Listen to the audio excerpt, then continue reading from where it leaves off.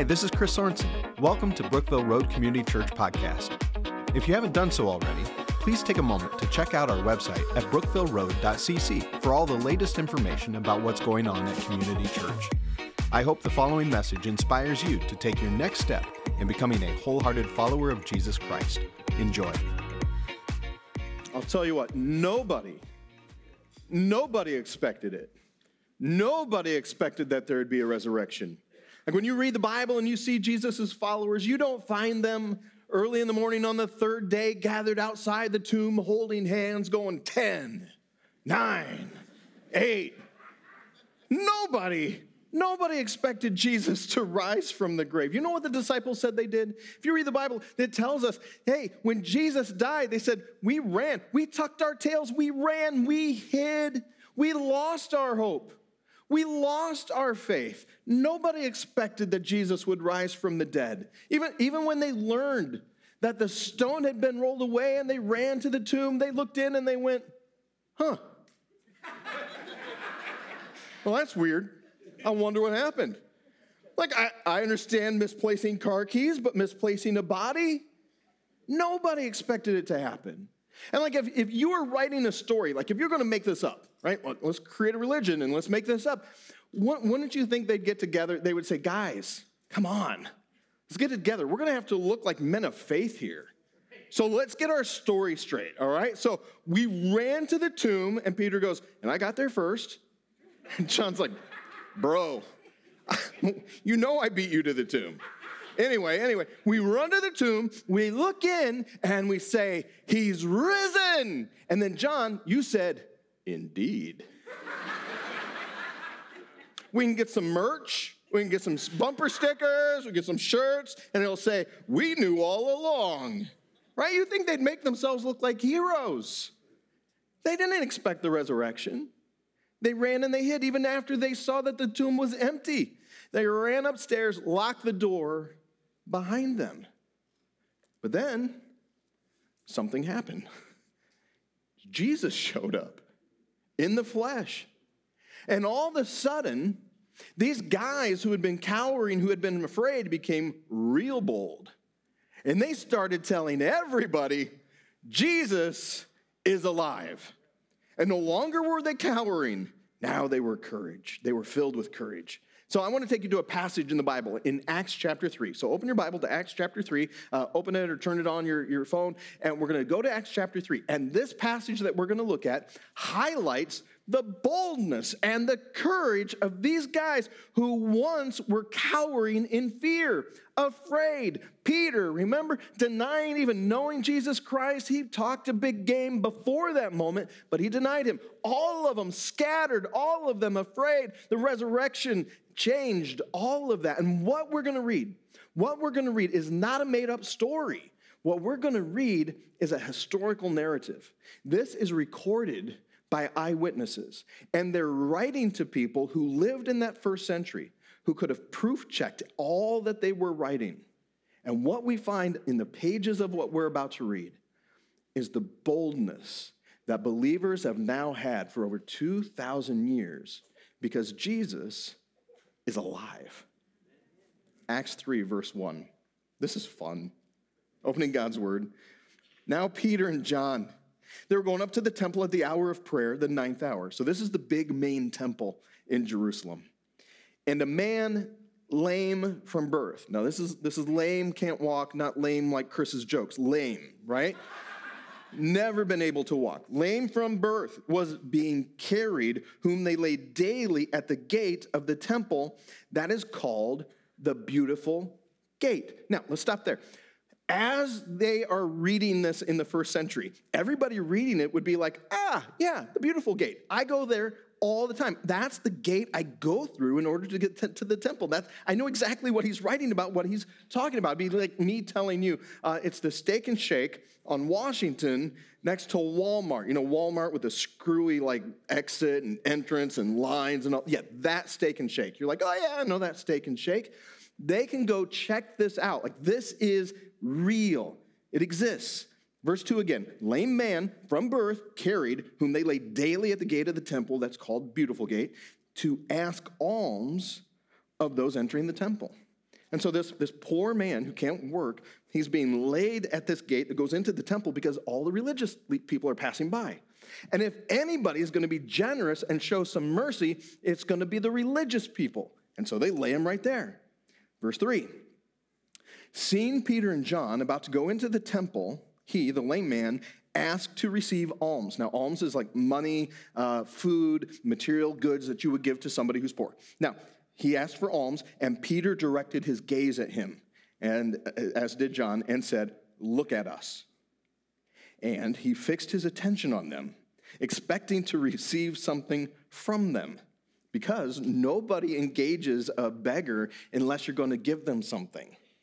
Right? We tend to not even look at them. We tend to not engage. If we have no intention of giving somebody some money, we're like, well, let's just pretend. Like, I'm always like at a loss. What do I do? Like, if we go back to that Walmart and the stoplight there, and the person holding the sign, they're like, hey, I could use some food. I could use some money. And I pull up. I'm like, well, do I acknowledge them? Or I shouldn't pretend like they don't exist. They're not invisible. That's kind of rude. But if I acknowledge them, does that mean that I'm obligated then to give them money? And so I just start playing with my radio, right? And so don't make eye contact. And I'm thinking, man, why am I sitting here when I should be back there? And why isn't this light turning? And how long can I make it look like I'm messing with my radio? So if you're not going to give a poor man any money, you just don't look their way. But Peter and John say, look at us. They lock eyes. And so this poor man thinks, well, I'm going to get a big gift here. But Peter said, I have no silver and gold. Wah, wah, right? But what I do have, I give to you.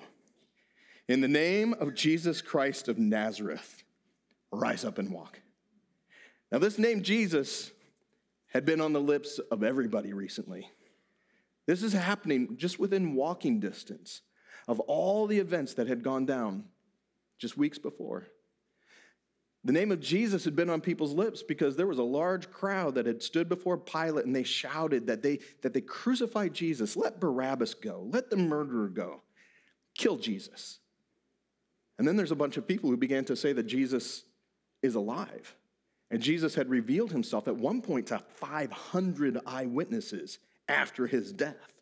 And then on Pentecost, there's like 3,000 people who gave their life to Jesus. And now the city's like just a buzz with all these people who are being changed and transformed. And your neighbor who used to live one way is now living a different way. Like, you're a different human being now. And so everybody knows they've heard this name, Jesus. In the name of Jesus Christ of Nazareth, stand up. And he took him. Verse 7, and he took him by the right hand and raised him up, and immediately his feet and ankles were made strong, and leaping up, he stood and began to walk and entered the temple with them, walking and leaping and praising God, which is an unusual thing at the temple during the hour of prayer. People aren't generally leaping and praising God. This is a complete breach of like churchy etiquette. You don't do that during prayer. And so everybody's looking. It says this, and all the people saw him walking and praising God and recognizing him as the one who sat at the beautiful gate of the temple asking for alms. And they were filled with wonder and amazement at what had happened to him. And they'd never seen this poor guy stand before. They'd only seen him sitting in the dust. And they're all like, wait a minute. Isn't that the guy we ignore week after week? While he clung to Peter and John, I should think so. Like, if you've just been made whole, while he clung to Peter and John, all the people, utterly astounded, ran together to them in the portico called Solomon's. Again, everybody reading this in the first century is like, I know right where that's at. I go into Solomon's portico all the time. Go check it out. Real event. And when Peter, verse 12, when Peter saw all the people coming, never miss a chance to preach, right? Saw them all coming. He addressed the people. Men of Israel, why do you wonder at this? Or why do you stare at us as though by our own power or piety we've made him walk? Then he begins to move into this short message, and he's going to give some history lesson time. The God of Abraham, the God of Isaac, and the God of Jacob, not three different gods, one God, three different guys, the God of our fathers, glorified his servant Jesus. Now let's stop there. What do you think Peter's going to say next? Jesus, who was a good man. He's going to say, Jesus, who was a good teacher. Jesus, who taught us how to love one another. He doesn't do any of that. He goes right to the event and the events that have now changed everything. Here's what he says. Jesus, whom you delivered over and denied in the presence of Pilate when he had decided to release him. But you denied the holy and righteous one and asked for a murderer, that's Barabbas, you asked for a murderer to be granted to you, and you killed the author of life. Peter, that's no way to win friends. Peter, that's not nice. Calling people out like that. Here he has all these people, like a captive audience. Hey, you remember Jesus? The dude you had killed? Him. And then it turns. And this turn is the hinge of history. Watch this. He then says, whom God raised from the dead. To this, we are witnesses. We don't simply believe something. We witness something. We saw something. We saw the risen Lord. We're not just followers. We're witnesses. We're not just like these cult members who are part of a little clique. No, we're witnesses. We aren't just believers of a particular teaching. We're eyewitnesses. We saw Jesus. We saw him die. We saw an empty tomb. And then we saw him in the flesh. We see that he has risen from the dead. We're all about a risen Savior. That's the message. And again, all of this is taking place within just like steps of one another there at Golgotha, not far away. That's the place of the hill where the cross was. And then the garden tomb that was right next to it. And this is just weeks after all of this happened. And now Peter and John, the guys who'd been hiding and running and behind locked doors, now are boldly and courageously, they're like just declaring, Jesus Christ was dead, but he's alive. He's risen from the grave. Their courage and their boldness, it's derived from this moment that Jesus rose from the dead, revealed himself to his followers, ascended into heaven in glory before their eyes, and then sent the promised Holy Spirit at Pentecost that now filled them with a boldness and a courage that they did not have before, declaring that Jesus is alive. Something has happened that has changed everything. Jesus rose from the dead. And that's why we're here. And this goes on. You move into chapter 4. It gets interesting as well. Watch this. And as they were speaking to the people, the priests and the captain of the temple and the Sadducees came upon them, greatly annoyed, because they were teaching the people and proclaiming in Jesus the resurrection of the dead. Right? These guys, they won't shut up about the resurrection. They just keep talking about it like a broken record. And the priests are like, could you please just preach on something else, anything else? Like, could you preach on love or maybe prayer? Oh, good grief, preach on tithing. We don't care. Like, choose something else. And they're like, nope, today it's the resurrection. And we're not going to let go of that. Jesus is alive. And they arrested him. Verse 3, they arrested them, put him in custody until the next day, for it was already evening. But many of those who had heard the word, they believed. And the number of men came to about 5,000. How? How does this movement grow so quickly?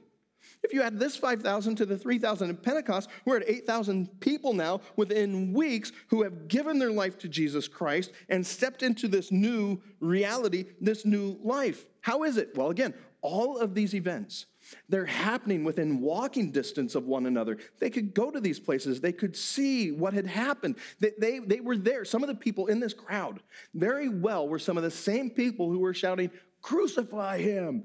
Crucify him!" And now they're giving their life to Jesus?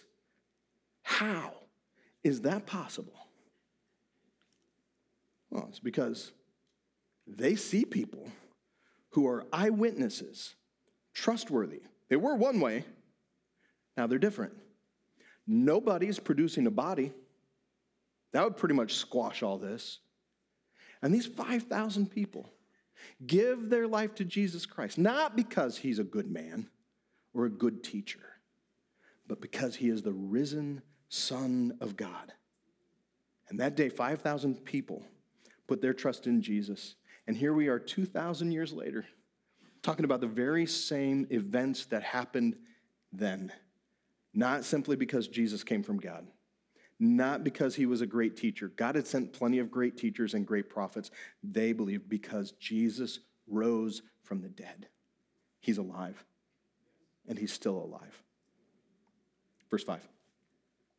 On the next day, their rulers and elders and scribes gathered together in Jerusalem with Annas, the high priest, and Caiaphas. Short side note here, Annas and Caiaphas are related. Annas is Caiaphas's father-in-law.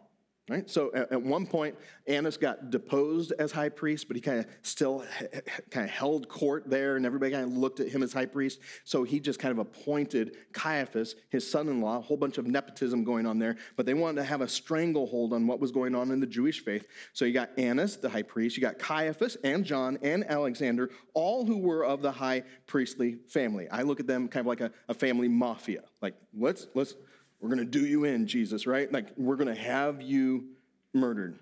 Again, look for yourself. People reading this in the first century, they would be like, oh yeah, we know Annas, we know Caiaphas, we know John, we know Alexander. They're all contemporary. Like, these are real people. Go ask them yourself about some of these things. Go talk to them. We have historians who are recording them, not just in the Bible, but outside of the Bible, who are saying, real people. We have archaeology that say, these are real people, not a story.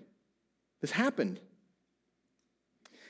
And when they had set them in the midst, verse 6, when they set them in the midst, or verse 7 rather, so they get Peter and John and put them there, and they inquired, by what power, by what name did you do this? And when they say that, they're trying to get back to, how is it that you made this lame man walk? What power did you tap into? Then Peter, filled with the Holy Spirit, said to them, rulers of the people and elders. Uh-oh. Peter's going to do it again. Aren't you, Peter? Peter, be careful. Don't you be calling people out. Peter, watch your tone. You're being a nice Christian. If we are being examined today concerning a good deed done to a crippled man, by what means this man has been healed, in other words, if the reason that we spent the whole night in jail is because we showed a random act of kindness to a crippled man, well then let me go ahead and unfold and explain for you exactly what happened. I'm glad you asked. Let it be known to all of you and to all the people of Israel that by the name of Jesus Christ of Nazareth, whom you crucified, Peter, that's not nice. You don't call people out like that. You crucified Caiaphas. You're corrupt, Caiaphas. You thought you could hide all of this, that it would not be exposed. Jesus Christ, whom you murdered. But then again, the tone changes and something miraculous occurs when he says, whom you crucified, whom God raised from the dead. By him, this man is standing before you well. The guy that you murdered, Caiaphas, he's back. He's alive. You thought that you could bury the truth. The truth can't stay buried. It will come back. At the risk of their reputation, at the risk of their lives, at the risk of their liberty, they wouldn't shut up about Jesus rising from the dead. And for those of you who may be here or maybe watching and you're like frustrated with Christians because you're like, man, you're so narrow-minded. You're so judgmental. Because we're not content to just pray our little prayers. Keep our faith contained in some walls.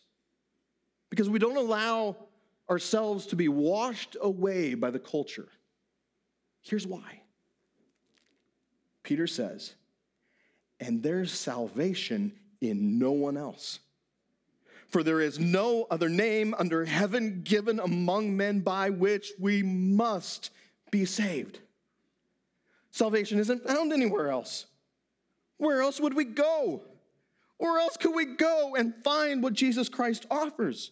The reason that we can't shut up about Jesus is because of what he has done. He's God in the flesh who's come to this earth. He lived a perfect life, went to a cross, died for our sins, dead in a tomb, back to life. And there's nobody else that we could receive salvation from. Nobody's done what Jesus has done. Jesus said, I'm going to die for the sins of the world, but I'm coming back. And he pulled it off. Like, when you call your shot in baseball or basketball, that's impressive. But this, well, that's a whole nother level, right? Like, just go ahead and give us a list of the names of all of the people who have said and told, and I'm going to die on this time, and then I'm going to rise from the dead, and they pulled it off. We'll worship them too. There is nobody else. Jesus Christ, the only name given to you and to me so that we might have salvation forever through him. No one else has ever done this. No other name, no other person has ever demonstrated the power of God through their own resurrection. The point of healing the lame man, the point of proclaiming Jesus Christ is that he's God in the flesh. And he is the only one sufficient friend for your salvation. It doesn't come from this world. This world has nothing to give to you. You're not going to be able to hold on to enough money. You're not going to be able to get enough success. You're not going to be able to be good enough to pay off your debt of sin. Only Jesus Christ, who has come and lived a perfect life, died in your place to satisfy the wrath of God and then rise again so that you might have justification before God, being in a right standing. Only Jesus. There is no other name. There's no other name who offers this promise of forgiveness and eternal life than Jesus Christ. That's why. That's why some of us who have been scared and afraid, or we were cowering in a corner, have been able to step forward with boldness and courage into the conversations of this culture and proclaim boldly, Jesus Christ is the risen Son of God. And he came for you. Verse 13. Well, now when they saw what's the word? Boldness. Wasn't there before. But something changed for Peter and John. Now when they saw the boldness of Peter and John and perceived that they were uneducated, common men, they were astonished, and they recognized that they had been with Jesus. They were absolutely astounded at the boldness and the courage. And the very same invitation that Peter and John gave to those 5,000 people on that day is the very same invitation that continues to be given on this day. This day, 2,000 years later. And people have been hearing and responding to the witness of a risen Lord. Ordinary men and women coming to know Jesus Christ as their personal Savior happens. It happens even today. And perhaps even in this room, as you begin to hear and understand the good news that Jesus Christ came for you. You see, when Jesus came and he died on the cross, he didn't just have his life taken away from him. He laid his life down. He came on purpose for this moment. And when he died on that cross, he's a perfect sacrifice. The reason he's a perfect sacrifice, he's God in the flesh, fully man as well, but he was able to pull off what you and I can't. He lived a perfect life and never, ever broke a command of God. Never broke a single commandment. We can't say that we've done that. I mean, the high holy commandment is that you shall love the Lord your God with all your heart, with all your soul, with all your mind, and with all your strength. Can any of us in good conscience be able to say, oh, I have always loved the Lord with all my heart? I don't know that we've done that in the last 48 hours. But Jesus Christ, accomplished what we could not. And when he died on that cross, all of our sin was placed on him. He held what we couldn't. He was able to take the wrath of God. Someone must pay for our sin. Otherwise, you're just doing damage to the justice of God. And so he declares that there must be a sacrifice. Look, listen. How much does God have to love you to send his own son to die? How much does God have to hate sin to kill his own son? This is what he did. And when he took our sin, it was imputed, given to him. But then something miraculous happened. He then offers us his righteousness. And we are made right, not because of anything that we've done, but because of all of the work that has been done by this loving Heavenly Father. This changes everything. And the only thing that I can think to do is to give you the very same invitation that Peter gave to those individuals. Jesus Christ, whom you had sacrificed because of your sin, died on the cross so that you can be forgiven. And on the third day, he rose from the dead so that you can have justification, so that you can be made right in the sight of God. And there is no other name by which we must be saved. And so I just ask you, would you put all of your trust in him? Would you put your trust in him? And when I ask you to put your trust in him, look, I'm asking you to be a Christian. And consider it soberly. Because when we invite somebody to be a Christian, this isn't just simply easy believism or cheap grace. No, this is all in. I'm moving into the kingdom of God. And when you move into the kingdom of God, you now stand in this place that is opposed to the kingdom of this world. And when you turn your affection from yourself and from this world and you put it on Christ, this world is going to hate you. They're going to hate you.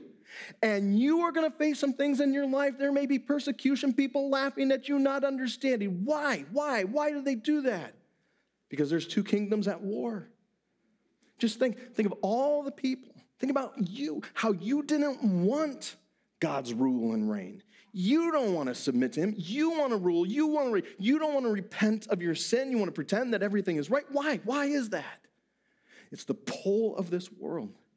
For people who are just sick and tired of Christians and Christianity, where does that come from? This world. But when you hear the call of God, and I pray, and I have been praying, that would be you in this moment, and your affection changes, you enter a new kingdom, and it's a matter of trust. What I'm encouraging you to do is to say, you know what, I'm going to take all of my trust off of myself for my own salvation, and I'm going to place it on Jesus. No longer am I going to trust in my prayers. I'm not going to trust in my church attendance. I'm not going to trust in my parents' faith. I'm not going to even trust in my own good intentions. I'm going to fully trust Jesus Christ for my salvation. Maybe you would say, what? I don't know that I can do that. I have so much sin. I feel so dirty. I'd just like to kind of cover my head with a blanket and just kind of like crawl into the dark. I'm not good enough. Christ has to start somewhere. I'm not good enough. I've not arrived yet. He's still working on me. And he wants to work on you. He has to start somewhere. So don't put off and say, well, maybe I'll get some things worked out. This is the moment to trust in him. And if something on the inside of you is saying, that's what I want to be clean. I want this weight of guilt to be lifted, and I want to know that I have a relationship with the God of this universe. That's the Holy Spirit. And he is wooing you, prompting you, calling you to place your trust fully in Jesus. Would you stand? I want to pray for us. Maybe there's something in you and you're ready to take a step of faith. I'm not asking you to come to the front today. I'm not asking you to raise your hand. I'm just asking you to do business with God right where you're at. And it's not a matter of you working in order to have salvation. Jesus Christ has done all of that work. And we're going to pray a prayer, and that prayer doesn't save you. But it is a recognition of taking the trust that you once put in this world or yourself or anything else, and you're putting it in Jesus Christ and what he has done for you. Lord Jesus, I trust you for my salvation. I believe that you died on the cross for my sins. I repent of my sin. I'm turning from that. And I'm asking that you would wash me, that you would cleanse me. I want your righteousness. I have nothing to offer. I have nothing to give. I just have dirty rags and a messed up life. And I'll just present myself to you. And I pray that your Spirit would do a work on the inside of me. So I believe that you died on that cross. And I believe today that you rose from the dead. And you're alive. And you're calling me to yourself. And as best I know how, Lord, from this moment forward, I'm going to keep moving in your direction. Thank you for moving in mine. I receive you now. I make you my Lord. I make you my Savior. I believe. I believe in the crucifixion. I believe in the resurrection. I believe that you are the one who brings new life, and I receive it now in your good name. Amen. Once again, thanks for listening. If you live in the area and are looking for a church home, we'd love for you to join us at one of our weekend worship services. For service times and information about BRCC, be sure to check out brookvilleroad.cc. God bless you.